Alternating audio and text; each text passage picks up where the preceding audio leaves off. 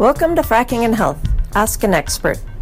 The Endocrine Disruption Exchange has been studying the health impacts from unconventional oil and gas development, also known as fracking, since 2004.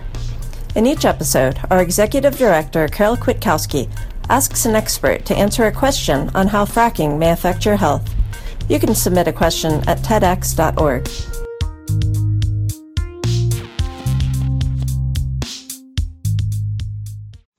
Welcome to episode 10, where we ask, can environmental health research help communities impacted by fracking? I'm talking today with Dr. Greg Howard, an environmental public health scientist who consults on chemicals regulation and teaches at several universities in the Boston area. He co-authored a guidebook titled, Is a Health Study the Answer for Your Community? It's a great tool to help communities impacted by fracking operations, and we're going to find out why. Welcome, Dr. Howard.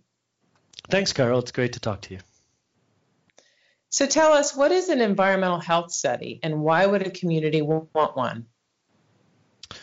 Well, when we talk about health studies, we may actually mean one of several different kinds of studies. It's probably the most common for communities to recognize that there's some environmental exposure in their midst and they want to know what the effects might be on their health.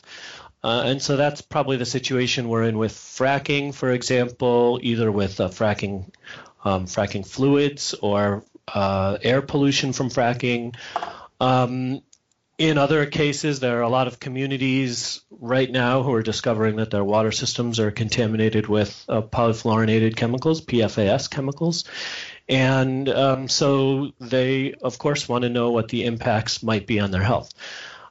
Starting from the other direction, that's starting from exposure, but starting from the other direction, a community that sees an unusual number of health problems may want to start there, and they're usually trying to work backwards to identify a likely cause. And sort of the third one is that it's natural for us to want to know whether there's a connection between some exposure and some outcome, especially a proven connection, so that we can take some action, so that we can convince others that we need to take action. And so that would be a connection between the exposure or a toxin or a hazard that we're concerned about and the health in the population. And it's worth recognizing that this particular type of study, connecting the exposure to the outcome, I would call an epidemiologic study, and it's far more difficult and complex than simply describing the exposures or the health outcomes. Epi studies are very difficult and often take a very long time. So, of course, the value to the community is in describing an exposure, as in fracking situations, or an outcome as a health concern in the community, so that something can be done, so that these problems can be mitigated, and the community is looking for evidence that something can be done about it.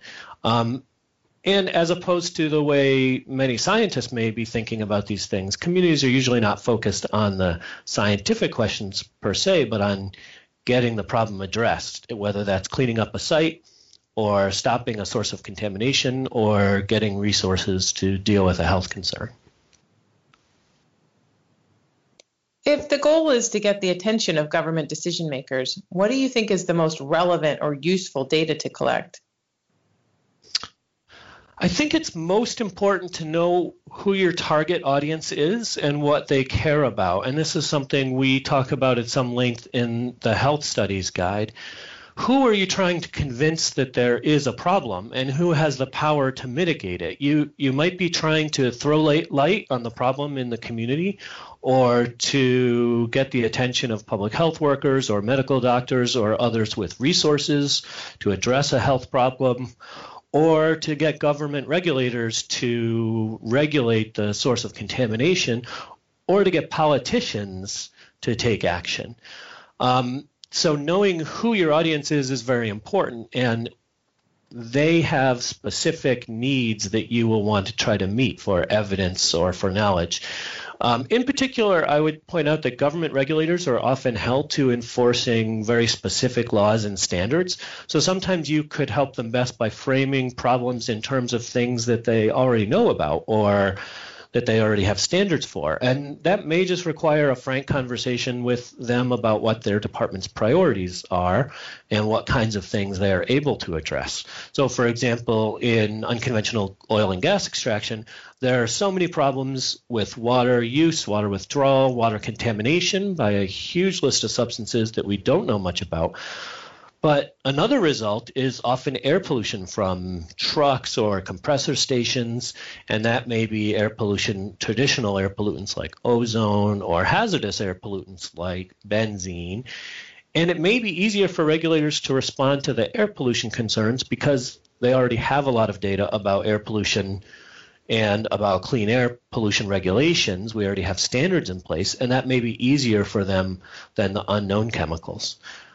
I would also point out that government regulators versus politicians are very different audiences, and they may have very different concerns. So to take, for example, contaminated water in Flint, we know an awful lot about lead toxicity and its effects on the brain, and we have decades of experience with getting lead out of drinking water. So this is not a scientific question. It's not a scientific problem that needs solving. The problem is that cleaning up that system is expensive and will take time, and Flint is a political issue. And so the target audience for Flint might be entirely political and not scientific, or not even regulators, because it's an issue of coming up with the resources. I think that's really good advice. Knowing your target audience is really important. What are some of the risks and challenges of conducting a community health study? So I think that communities are likely to go into a health study looking for a smoking gun so that they can provide incontrovertible evidence that there is a specific problem, and so that the appropriate people will have to address it. The problem is that health studies can be very difficult to do, especially, as I said, the epidemiologic studies that connect an exposure and an outcome. And it may be very hard to prove any such association. Then it's very common for a negative result, one that's not statistically significant, to be framed as a proof of no connection. And that makes it easy for the state or the politicians to say, oh, there's no problem here. So I think the biggest risk for the community is to invest time and resources and get no results, even if the effects are occurring.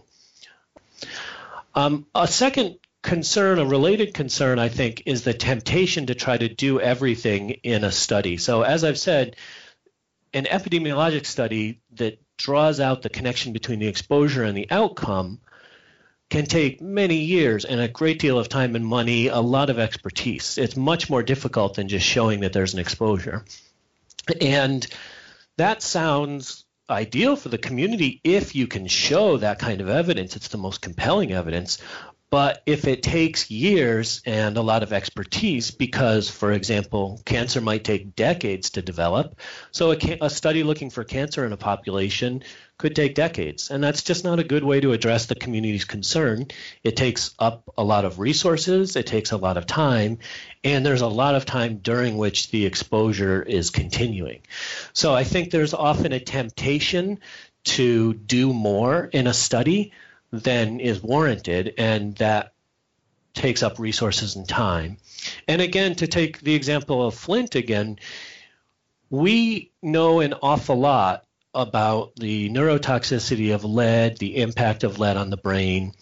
We don't need a study to show that the lead contamination in drinking water in Flint is having an effect on people there. We know plenty of lead. We don't need to wait for a study to show us that. What we should be doing is demonstrating that there's an exposure, and then the exposure then needs to be cleaned up. And as I said before, that's a political issue.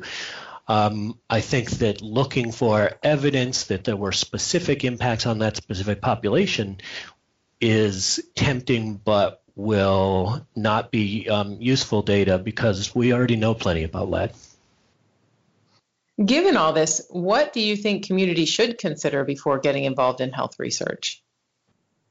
The community needs to be strategic about what they want the study to do and what they hope to get out of it. So the Health Studies Guide, which Madeline Scammell and I developed, spends a lot of time on just establishing goals before we ever get to study design. And I think that's really important, because a poorly designed study that ask the wrong questions or will take a long time will undermine the community's concerns. I also think it's really important to get good advice from the right experts to make sure that you share goals with the experts who are helping you. A lot of university and academic scientists are under pressure to publish studies.